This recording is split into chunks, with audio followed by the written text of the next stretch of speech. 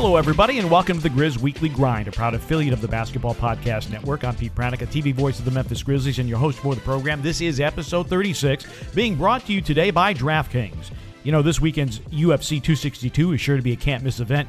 Every punch, every kick, every knockout means so much more with the DraftKings lineup on the line. DraftKings is the official daily fantasy partner of UFC, and they're giving you a shot at huge cash prizes. For this weekend's card, DraftKings is offering all customers a shot at millions of dollars in total prizes. Now, if you haven't tried it yet, fantasy MMA is really easy to play. You just pick 6 fighters, stay under the salary cap, and pile up points for advances, takedowns, and more. No better way to put your MMA knowledge to the test than to compete for a shot at millions of dollars in total prizes. Plus, don't forget about basketball and hockey because DraftKings has even more money up for grabs throughout the week. DraftKings is safe, secure, and reliable, so you can deposit and withdraw your funds at your convenience. Download the DraftKings app now and use promo code TBPN for your shot at millions of dollars in total prizes throughout the week. That's promo code TBPN to get a shot at millions of dollars in total prizes, only at DraftKings. Eligibility restrictions apply. See DraftKings.com for details. Well, we're heading to the end of the NBA regular season. Grizzlies are ensconced in the race for the play-in tournament. They almost certainly will make it. The question is seeding. That is what is on the line as the Grizzlies have a very, very busy week ahead of them as they start the week with a Monday-Tuesday back-to-back with New Orleans, then Dallas. They're off on Wednesday. Then Thursday, Friday games against the Sacramento Kings, all 4 of those at FedEx Forum, and then a long flight out west, and they'll wrap up the season next Sunday in San Francisco against the Golden State Warriors. It could be a preview of the play-in tournament, and most certainly it will determine who will be which seed as we go into that tournament. So, in today's program, of course, we'll start off with That Was the Week That Was, a couple of games to recap for you. Also, PD's points as well. And because the Grizzlies are going to be taking on the Dallas Mavericks, we've enlisted the aid of a new friend of the program, longtime friend, longtime broadcaster for the Dallas Mavericks, Mark Followill, who is also the voice of FC Dallas of MLS. So he's got some soccer stories to tell, in addition to keeping us updated with what's going on with the Dallas Mavericks, particularly Kristaps Porzingis and Luka Doncic. So, without further ado, let's get right to work with That Was the Week That Was. Grizzlies on Thursday night playing the second of a back-to-back after they had beaten Minnesota in a real shootout in the Twin Cities. Grizzlies' offense was great in Minnesota. It was not great against the Detroit Pistons. This was a Pistons team that was missing all kinds of players. Dennis Smith Jr., Mason Plumlee, Josh Jackson, all of them were out. Rodney McGruder didn't play. Jeremy Grant didn't play. So this was a Pistons team that was, they're thinking about tea times more than anything else. And they came into the game at 19-47. They walked out of this game 20-47, and they held the Grizzlies to just 97 points. The Grizzlies shot just 27% from 3. This was a game that, even though Detroit was very, very shorthanded, they came in, they played with great spirit, and they relied on a couple of veterans who have been around the block more than a few times. And I'm talking about Corey Joseph, who has been with the San Antonio Spurs, also with Toronto. He started the season with Sacramento. Pistons made a deal. As DeLon Wright went west, Corey Joseph comes to the Detroit Pistons, and Corey Joseph had himself a magnificent game. A game-high plus 14, if you believe in plus-minus, and in this case, it certainly seemed to be valid. He went for 18 points and 11 assists and 3 steals with 1 turnover on 8 of 16 shooting. He was great getting the start at the point for the Detroit Pistons. Wayne Ellington shooting the second-best percentage of his NBA career from 3. 6 of 10 from 3. He also had 18 points coming in off the bench. Grizzlies got 20 from Ja Morant. Jaren Jackson Jr. came off the bench. He had 17, but Dylan Brooks had a horrific shooting night, 4 of 16. He was 0 of 7 from 3, and the Grizzlies, as I said earlier, they were just not very good from the long line, 10 of 37 for 27%. Grizzlies also lost 20 points on turnovers. And the other thing, too, that was odd about this game, the Grizzlies were outscored in the paint. The Pistons dropped 62 in the paint, and the Grizzlies just 54. Disappointing game for the Grizzlies. Their defense certainly did not play up to standard, particularly in the second quarter and then again in the fourth quarter. Grizzlies were outscored in the second quarter 27-17 and then 33-27 in the fourth quarter. Grizzlies didn't have it. Obviously, the game against Minnesota, that is going to take a lot out of you, and apparently it took quite a lot out of the Grizzlies. And defensively, they were just not on point. And for a team that's playing the second of a back-to-back, 37 threes, and you make only 10, that tells me that your legs are tired. The defensive lapses tell me that your minds are tired. This is a tired basketball team. There are no two ways about it, and we'll talk about the schedule coming up in a little bit. And the fatigue, mental and physical, did show up in this basketball game, and it cost the Grizzlies a loss, a game that when you looked at it on paper, it should have been a win for the Grizzlies, but it was not. It's a 111-97 loss to the Detroit Pistons, so the two teams split the season series with the home team winning both. Grizzlies then on Saturday would be faced with a similar situation as they take on a Toronto Raptors team that doesn't look anything like the Toronto Raptors. Fred VanVleet, rest. Kyle Lowry, rest. OG Anunoby, he's been battling a calf strain most of the season. Chris Boucher, left knee sprain. He's not playing. So you really had a Toronto team that outside of Pascal Siakam and Gary Trent Jr., they were really playing some backup players. Aaron Baines also was not available to play. So Khem Birch, who came over in a trade with Orlando, he ends up playing the center. And Khem Birch is a good player, but he's only 6'9". And so Jonas Valanciunas and the Grizzlies took full advantage of this. Jonas went for 18 and 21 rebounds with 4 blocks. The story in this game, and we'll touch on Jaren a little bit more coming up in Petey's points, was the fact that Jaren got his first start of the season and played well and was a difference maker in the third quarter. He had 20 points for the night. He had 11 in the third quarter. This was a 1-point Grizzlies lead at halftime, and the Grizzlies expanded it to a 9-point lead after 3 quarters. Part of that, obviously, Toronto, short on bodies, short on talent. The Grizzlies were able to take advantage. And Jaren, again, I thought played a really good game. And he becomes the 12th different Grizzly to lead the team in scoring. Only Orlando has had more different players lead their team in scoring. And a lot of that is because they made a lot of deals at the deadline. So they had more players from which to choose. But 12 different players leading the Grizzlies in scoring in an individual game is pretty impressive. Grizzlies also had all 5 starters, 2 reserves in double figures. And part of the reason the Grizzlies were able to hold off the Toronto Raptors, DeAnthony Melton rediscovered his three-point shot. 5 of 10 from 3. All 5 threes made in the fourth quarter. He went off for 15 in the fourth quarter. So Jaren with 11 in the third, and then D-Melt with 15 in the fourth quarter, enough to put the Raptors away. Grizzlies go a game above 500 at 34 and 33. Raptors 27 and 41. Grizzlies win at 109-99. And to give you an idea, and look, I know the Raptors were shorthanded. I get that. But still, the Grizzlies did hold them to 38% shooting and to fewer than 100 points. It ended the longest active home court streak for 100-point scoring. Raptors had scored just 99 in the home opener against New Orleans. They ran off 32 in a row in triple digits, and then the Grizzlies finally held them to fewer than 100 points. So good defensive effort for the Grizzlies. They had to deal, obviously, not with Kyle Lowry and Fred VanVleet, who are fantastic basketball players, but I thought they did a really good job against Pascal Siakam, who finished with 18 points, and he was coming off a career-high tying 44 the couple of nights earlier against the Washington Wizards. I know the game went overtime, but still 44. I don't care if you're playing triple overtime is a big number. But Pascal Siakam was held to just 8 of 21 from the floor and 0 of 4 from 3. And the Toronto Raptors, who rely very heavily on the 3 ball, they were held to just 10 of 32 for 31%. So the Grizzlies wrap up the road trip 2-1. I guess before the road trip, if you are offered 2-1, you're going to take it. If the Grizzlies hadn't been so fatigued in Detroit, maybe it could have been a 3-0 road trip, but it was not. Grizzlies come home 2-1, and that sets them up for the final 5 of the season with a couple of sets of back-to-backs still remaining. And that does it for That Was the Week That Was. And now onward with Petey's points. Well, number one, it's pretty obvious. I mean, Jaren Jackson Jr. starts his first game of the season in Tampa against Toronto, which still feels odd to say, and glad I only have to think about it once a year, and probably never again, we hope.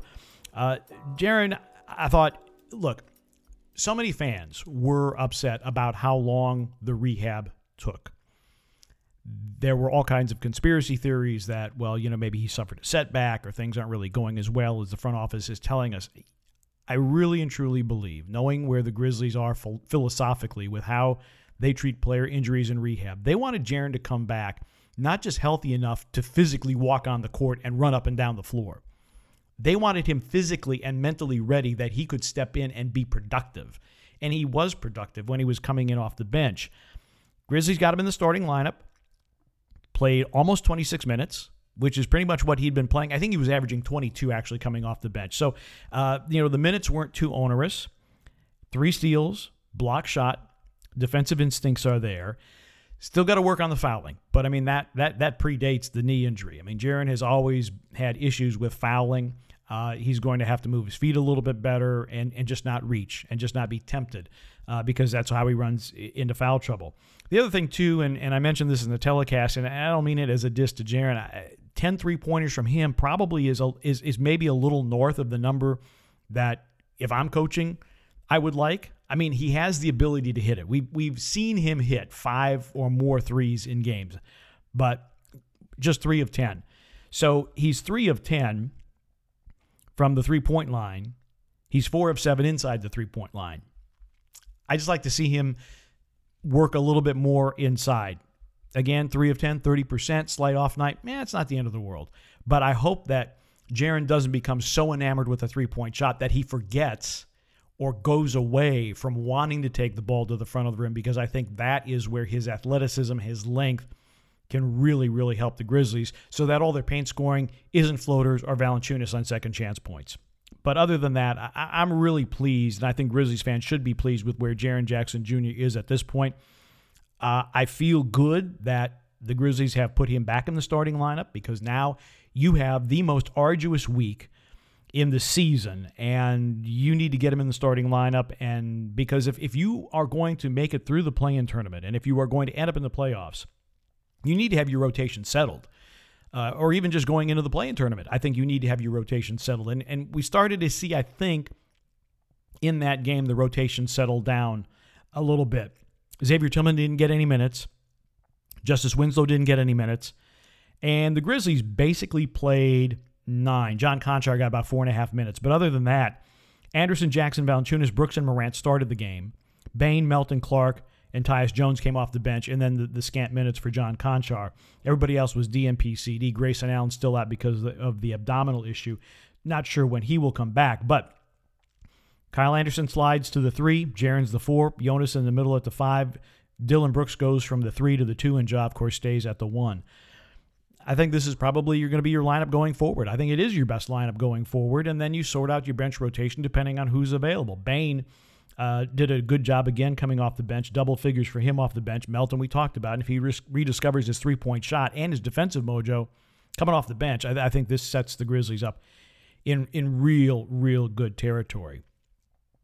Brings me to Petey's point number 2. The defense has been declining as of late. The defensive rating going into the Toronto game for the month of May, small sample size, I know, was like 119 points given up per 100 possessions. It's way too high. The Grizzlies earlier in the season had a defensive rating of like 108. But May, it's been a struggle. They have not gotten the turnovers that they normally get. This is a team that leads the league in double-digit steal games. They've only had 1 in the last 11. Now, steals are not the only barometer of how well the defense is playing, but the Grizzlies, in order for their defense, or in order for them to score, a lot of their scoring, in fact, the largest share in the NBA this year is points off turnovers. And if you're not generating turnovers, if you're not getting steals, then it becomes an issue. Grizzlies also, I think communication hasn't been maybe as good as it should be. Mentally, this team, like I said, it's fatigued and it's understandable. And I think that shows up. Rotations maybe aren't being done. Communication isn't there. Errors are being made. Teams are getting dribble penetration, and they're getting to the front of the rim. We saw that certainly with Detroit in their victory over the Grizzlies. So defense has been sliding a little bit. Now, in the month of April, Grizzlies defense slid a little bit, but their offense was so good that it covered up for their defense. But now the offense levels off a little bit, and so in May, you're having the situation where the defense is not protecting the offense. And the Grizzlies are not built, I don't think, they're not built to outscore you. They are there to defend you, make it extremely hard for you to score, and the Grizzlies are talented offensively enough on an average to slightly better than average night to be able to beat you because their defense is going to be good. If their defense is below average, the chances are their offense might not be better than average, and then you're going to end up with a loss. That's at least how I see it. Finally, I just want to get to, we've been talking about all this schedule stuff, and I do want to touch on this because I think that it really does bear mentioning. I had the big brains at Sport Radar who do the research for Bally Sports to look at the Grizzlies' schedule in the second half. You all remember that in 1998-99, it was a lockout year. There were only 50 games played. Teams were playing 3 in 3 nights. So since then, no team has been scheduled to play 40 games in a 68-day span. 2 teams have played 40 games in a 69-day span in the 2011-2012 season, but nobody has played 40 over a 68-day span since the lockout year. Grizzlies also have the most back-to-backs in the NBA in the second half of the season. They're tied with San Antonio. San Antonio hanging on to the 10th seed in the Western Conference. And the Grizzlies are going to play and have played 5 in 7, 8 times, the most in the league since the All-Star break. Grizzlies and the San Antonio Spurs are the only 2 teams that have not had consecutive days off in the second half of the season. Both of them were affected by COVID health and safety protocols. You remember the Grizzlies had 6 postponed, only 1 was made up. And so this is what the Grizzlies are dealing with. Now, look, the schedule is what the schedule is, and there's nothing that we can do about it. I know there's some people, I talked to some people this week who said, well, the NBA, really hurt the Grizzlies. Look, we knew the schedule was going to be tight. And if you are parked for a total of 6 games as the Grizzlies were and you can't make them up in the first half, they got to be made up somewhere. And that's what has created this chock-a-block schedule for the Grizzlies. Very difficult, not a lot of fun, but as the kids say, it is what it is. And those are Petey's points for today. This is episode 36 of the Grizz Weekly Grind, and we ask if there was one thing you could do, one bold action you could take, one inspired choice you could make, one investment guaranteed to transform Memphis, would you do it? Well, if that answer is yes, here's your chance. The Grizzlies Foundation is looking for Memphians to be the difference in a child's life by becoming a volunteer mentor. There are 800 youth in Memphis waiting for your decision today, so don't delay. Join the movement. Become a mentor at grizzliesfoundation.org. This message brought to you through the generous support of Garner Framing Company. They've been serving Memphis for 70 years, and they're a proud supporter of the Memphis Grizzlies Foundation. They're doing their framing consultations by appointment, so call them at 901-685-7796. That's 901-685-7796.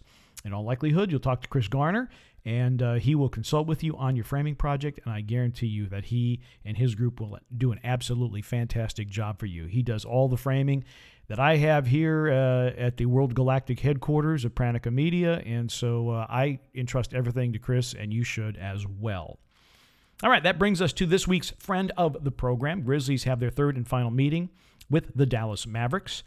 And for a number of years now, Mark Followill has been the television voice of the Dallas Mavericks. He started as the radio voice of the Dallas Mavericks and transitioned over to television, and he is a multi-Emmy Award winner.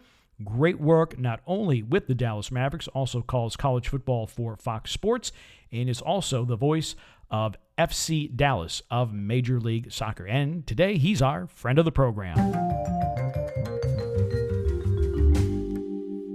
Mark, you have one of the hotter teams in the NBA right now. You have won 3 in a row, 6 of 7, 9 of the last 11. I guess the short question is, what's working so well for the Mavericks right now? Well, it's a very good question. Probably a lot of different answers I could get to that, Pete. I think they put Dwight Powell into the starting lineup when they were in a rough skid recently. That was a game against Detroit right before they had their back-to-back home games against the Lakers. And I think that they played with a little bit more energy since then. He hasn't even started all of the games, but I just think this was a team that was kind of lethargic. And, maybe some of it was scheduling catching up to them, but they've just played with a really good energy.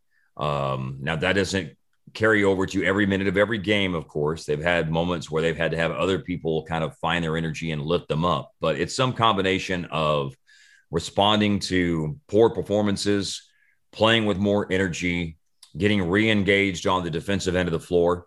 And the one thing that, look, you can point to this with pretty much any team, but it seems to be a particular importance for the Mavs is shot making is an extraordinary, I would say, predictor of how this team is going to go. They're 29-0 this year when they shoot a better 3-point percentage than their opponent. And so some factor of all of those things. And of course, individual greatness of Luka and individual greatness of Tim Hardaway Jr., the way he's shooting the ball lately, a factor of all of those things, what percentage and the ratio, how you split it all up, who knows? But all of those things are contributors right now. What is the status for Porzingis? Because I know that he's been in and out, and I know that Rick Carlisle and Casey Smith and your performance team are going to try to manage his minutes and make sure that he is as healthy as possible for the postseason. What's the deal with Porzingis and his recovery from the knee injury? Well, he's been in and out of the lineup this year. There have been a lot of resting on back-to-backs. There's also been a recent ankle sprain. And Pete, the last time that he came back from, he sprained his ankle in one of the games against the Lakers. And he missed a handful of games. I believe it was 3 games that he missed. He came back in a road game against Detroit. I believe the date on that would have been April the 21st, I think, or the 28th may have been the date on that. But in any event, he left that game with knee soreness, and he hasn't been back since. So I believe April 28th or April 29th was the day on that last game, whenever he left the game with knee soreness. He's missed over a week's worth of games since. And I think the expectation is that he will be back for some of these regular season games. The Mavs have 5 left whenever we're speaking here, as of the time that we're doing this interview. So, that's the expectation. But when exactly that's going to be is a pretty closely guarded secret. And I'm not even sure, to be honest with you, Pete, that the Mavs know at this point. But they are targeting a return for some regular season games before the playoffs and whatever version the Mavs are participating in, the play-in tournament or the traditional playoffs after the play-in tournament or directly into the traditional playoffs. Before those get started, the Mavs do hope to get him on the floor for some regular season games. Play-in tournament, interesting situation. Everybody voted for it. Yeah. And once you become potentially involved in it, all of a sudden becomes something you don't want to be involved in. And I get that. I get that. And obviously your owner, Mark Cuban, has said, hey, look, I think we made a mistake with it. I'm not asking you to necessarily contradict your owner, but when you look at all the interest that has been placed on the race for 7, 8, 9, 10, and hey, let's get to 6 so we can get out of this thing. I think it's generated a lot of interest in the NBA from your chair as a team that right now is just doing their very best to avoid it. What are your thoughts about this setup? Well, you're right that the team is doing its very best to avoid it, but I absolutely love the play-in tournament. And I loved it when we were 7th, and I loved it when we've been out of it. And if we fall back to 7th in the next week, I would still love it. It is great. And I echo all of your sentiments. It's made games in the 5, 6, 7 range, for example, in the Western Conference, where the Lakers, Blazers, and Mavericks are all jockeying for position right now. It has made those games, which in a normal season would have some element of excitement to them because you want to finish as high as you can, of course.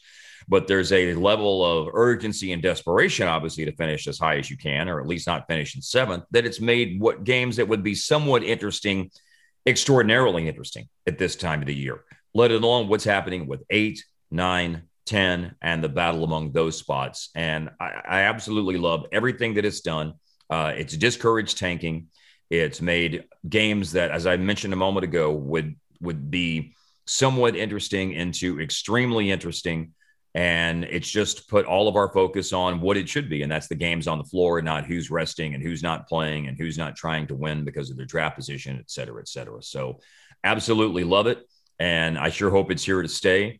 As far as this year goes, there's certainly an argument that because of the compressed schedule, I understand where Mark's coming from. Number one, he's got to protect Luka. Luka doesn't like it. LeBron James doesn't like it. And I understand why players don't like it, Pete. Players like Luka and LeBron and other great players want to win at the highest level. And the play-in tournament is an impediment to that. So I understand where they're coming from on that. I expect players to be focused on winning and business people to worry about the business side of things. And clearly from the business side of things and the entertainment side of things, this is a great, great thing for the league. It's a shame it's got a little bit of negative attention right now. But to me, the greater issue this year has just been the compressed schedule. The play-in tournament is not the problem in terms of all of this. And I sure hope it's here to stay. Yeah, that's a very good distinction. The play-in tournament is not the issue. The fact that there is a compressed schedule is an issue, and the Grizzlies have really suffered from that because they had 6 first-half games postponed. Yeah. Only one was made up in the first half, and which is why they're playing this insane amount of games, 40 and 68 days down the stretch. We're visiting with Mark Followill, the longtime TV voice of the Dallas Mavericks. He's our friend of the program today on the Grizz Weekly Grind. One of the things I wanted to ask you, because so many times we look at the defensive ability of a team and we measure it with block shots, we measure it with steals or forced turnovers, yet the Mavericks don't force a ton of turnovers, they don't get a whole lot of steals, and yet they are one of the better defensive teams in the NBA. I know a lot of that is just the way Rick Carlisle tends to coach, but what is so good about this Mavericks defense that is not forced turnover related?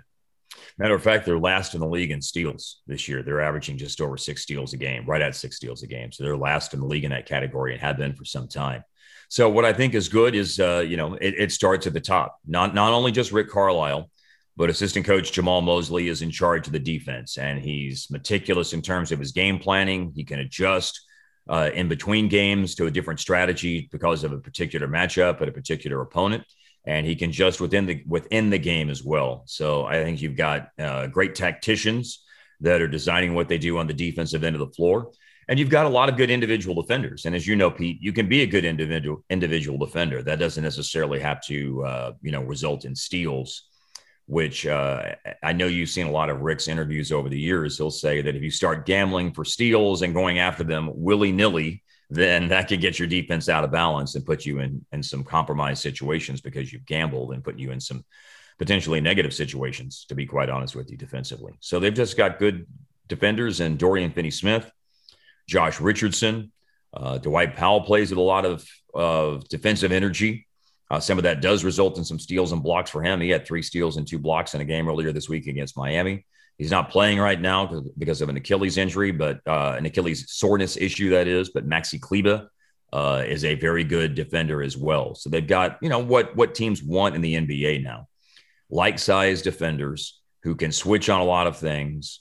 And they've done some work over the course of the season that when they do start to have some slippage, they manage to clean that up before it becomes a prolonged issue. So that combination of all of those things, I think, is why they've been able to be a good defensive team this year. They're willing to draw charges.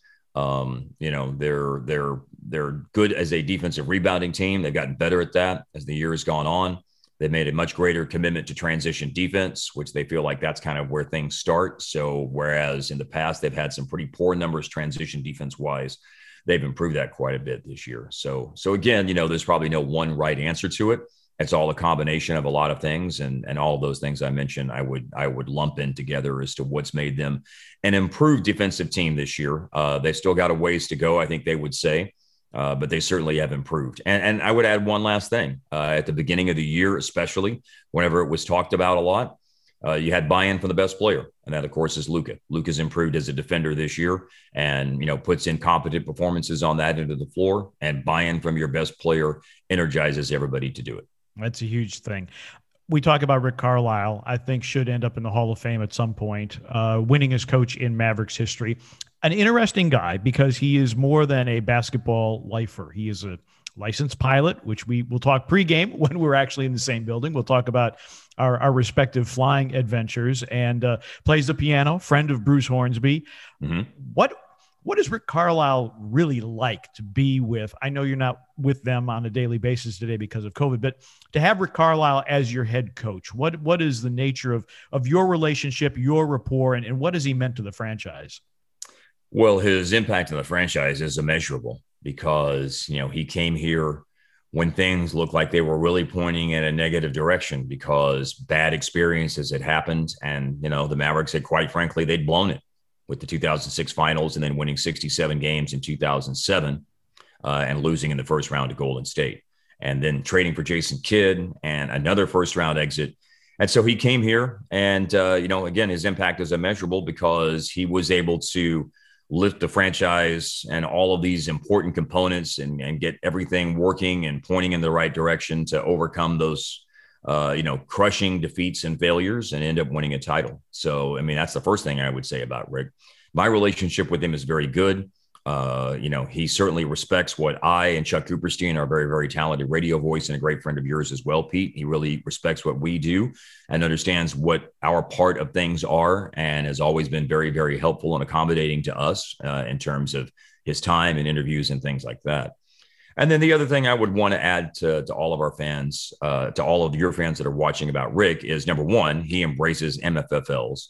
And, is really good with fans and, we'll talk to them and just, tries to engage with them whenever those kind of events, which aren't happening right now, but whenever those kind of events do occur, he's a good storyteller and he likes to engage with the fans and be interactive with them.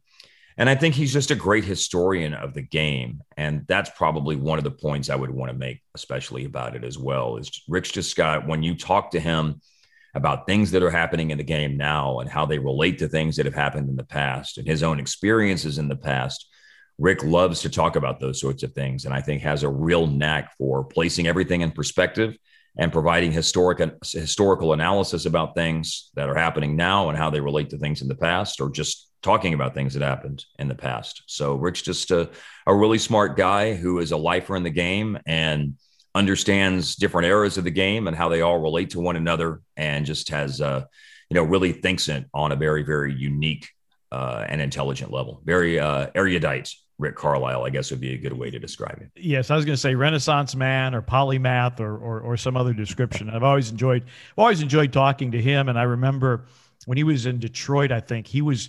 And the team broadcaster still had a vote for the end of season awards. I want to say that he called me to talk about Ben Wallace as defensive player of the year. He actually made the phone calls to the voters to talk to them about why they should place their vote with one of his particular players. You have had the opportunity to call the games of one of the amazing players, and I can say that now because the Grizzlies don't have to play against him, in Dirk Nowitzki, who, by all accounts, extremely classy guy, amazingly talented, Hall of Famer, and now you have Luka Doncic. What's it like having one franchise player follow another of such incredible stature and talent? Oh, well, it's, the Mavs are very, very fortunate in that regard. The one thing is that we have to understand that they're two different individuals. And the world is a much different place now. And as a matter of fact, it was Steve Nash himself, now not in his current capacity as Brooklyn Nets head coach, but when he was back to see one of Dirk's last games, his final year, Pete, and that was, of course, Luka's rookie year. One of the great points that Steve made was, Luka is so ready for this because he left home at 13 years old. And social media and the internet has made the world so small compared to when Dirk came over to Dallas, Texas in 1998, 1999 for his first year, the lockout shortened season. He'd basically hardly ever left Würzburg, Germany. And, the world was a mighty big place probably to a 19-year-old, as Dirk would call himself, shy, skinny German kid. So it was a pretty intimidating situation when Dirk first came here. And he really had a lot to learn in terms of just life in America.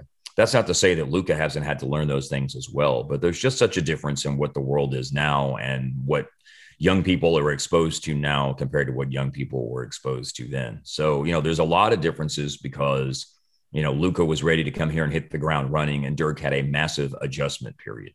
But it's very, very special to watch great players do the great things that they do night in, night out. And this with Ja Morant, who's, obviously one of the great young players in the league as well. To see, much like Dirk, Dirk would have these nights, Pete, where he'd have 4 points at halftime and he'd get done at the end of the night and he'd still end up with 30, And I think, as a matter of fact, that's been, something that's happened in some games recently, like almost those kind of same stat lines. And I'll talk to Harp, on our broadcast, Eric Harper and Jeff Wade are my two analysts.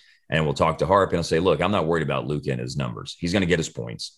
If he's got 4 at halftime or 6 at halftime or whatever, he's still going to end up with his number. And, night in, night out, he does end up with his mid to high 20s in points. And so it's pretty unique to watch a player that just is able to stay with it over the course of the game and not get deterred by negative things that happened. And, that's really kind of one of the unique things about superstardom. And there's probably a lot of other things I could say about, the two guys, but in the interest of some sort of brevity, I mean, those would be kind of the points I would make about it. And I remember when Dirk came into the league in that lockout shortened season. It was my first full season in the NBA.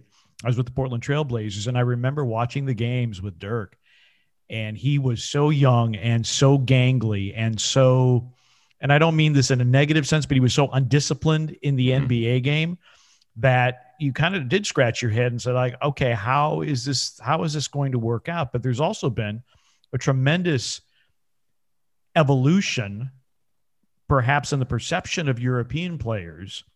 And there have been so many European players that have come over. And I think Dirk along with Pau Gasol were two of the early pioneers really to come over and to excel in the NBA. And it's been very interesting to watch that go on. And I really agree with your point. I think Luka was so much more ready to come to the NBA than Dirk was as a 19-year-old coming out of Würzburg. And that's always been my favorite trivia bit. His team were the X-rays. Yeah, because Röntgen, the inventor of X-rays, was from Würzburg, Germany, and I like stumping people with that. I maybe could have won some bar bets with that. Final question for you: you are a multi-sport broadcaster. You and Dave Johnson are two NBA voices who are also voices of MLS teams. You're the voice of Dallas FC. Where did the soccer fandom come from? Where did the interest come from? Oh, man, it's been there for a long time. I can remember when we didn't get the World Cup on English over-the-air television in the United States in 1986, and I would watch it on I don't know if it was Telemundo or if it's Yon. I don't remember at 15 years old what Spanish language TV network I was watching, but I remember watching it then. And my mom saying, well, son, I don't understand what they're saying, but you seem like you really like it. And those guys seem like they're really excited. So, it goes all the way back to that, to being 15 years old and watching a World Cup. And, the sport is just, it's so simple, yet so complex. It's an amazing game. It's the world's game, much in the same way basketball is now, by the way. It's being a global game. And so there's just a real beauty in the sport. And that's something I think that's just sort of always attracted me to it. And as the years have gone on, grown to appreciate what, not just international soccer in terms of, the United States against whomever or Germany against Argentina in a World Cup, but the greatness of club soccer around the world, the English Premier League and all the big leagues in Europe. And I love how MLS has grown. So, I've gotten to be a bigger and bigger fan of the sport as the years have gone on. And, it's a great time to be a fan of soccer because of what's happening in the country and what's happening with all the new franchises that keep coming into Major League Soccer. And, they have the benefits of teams like Dallas that had to go through the rough patches and understand the mistakes. And now, you know what mistakes not to make when you're starting a franchise. And so Seattle and Portland and Austin, who's come in, and Nashville, who's come in, and Miami, and just, all of these new teams, LAFC, they certainly have a lot better understanding because other organizations have ridden out the rough patches. And, those organizations are able to hit the ground running, and that's great. But it's just a really, really exciting time right now because even though we stubbed our toe in the Olympic qualifying, I do think that the state of the national team is about to get very, very exciting with all of the young players that are American, that are playing for big, big clubs. Christian Pulisic, obviously at the top of the list with Chelsea, but there are many, many others who are playing at some great, great clubs in Europe. We're going to be part of the U.S. men's national team here as they get ready to qualify for 2022 and 2026 when the World Cup's here. So this is just, it's an exciting time in the sport right now, and thrilled to be some small part of it. And, it's been something that's been in my blood for a long, long time. And it's just continued to be something that I've grown more and more fond of as the years have gone on.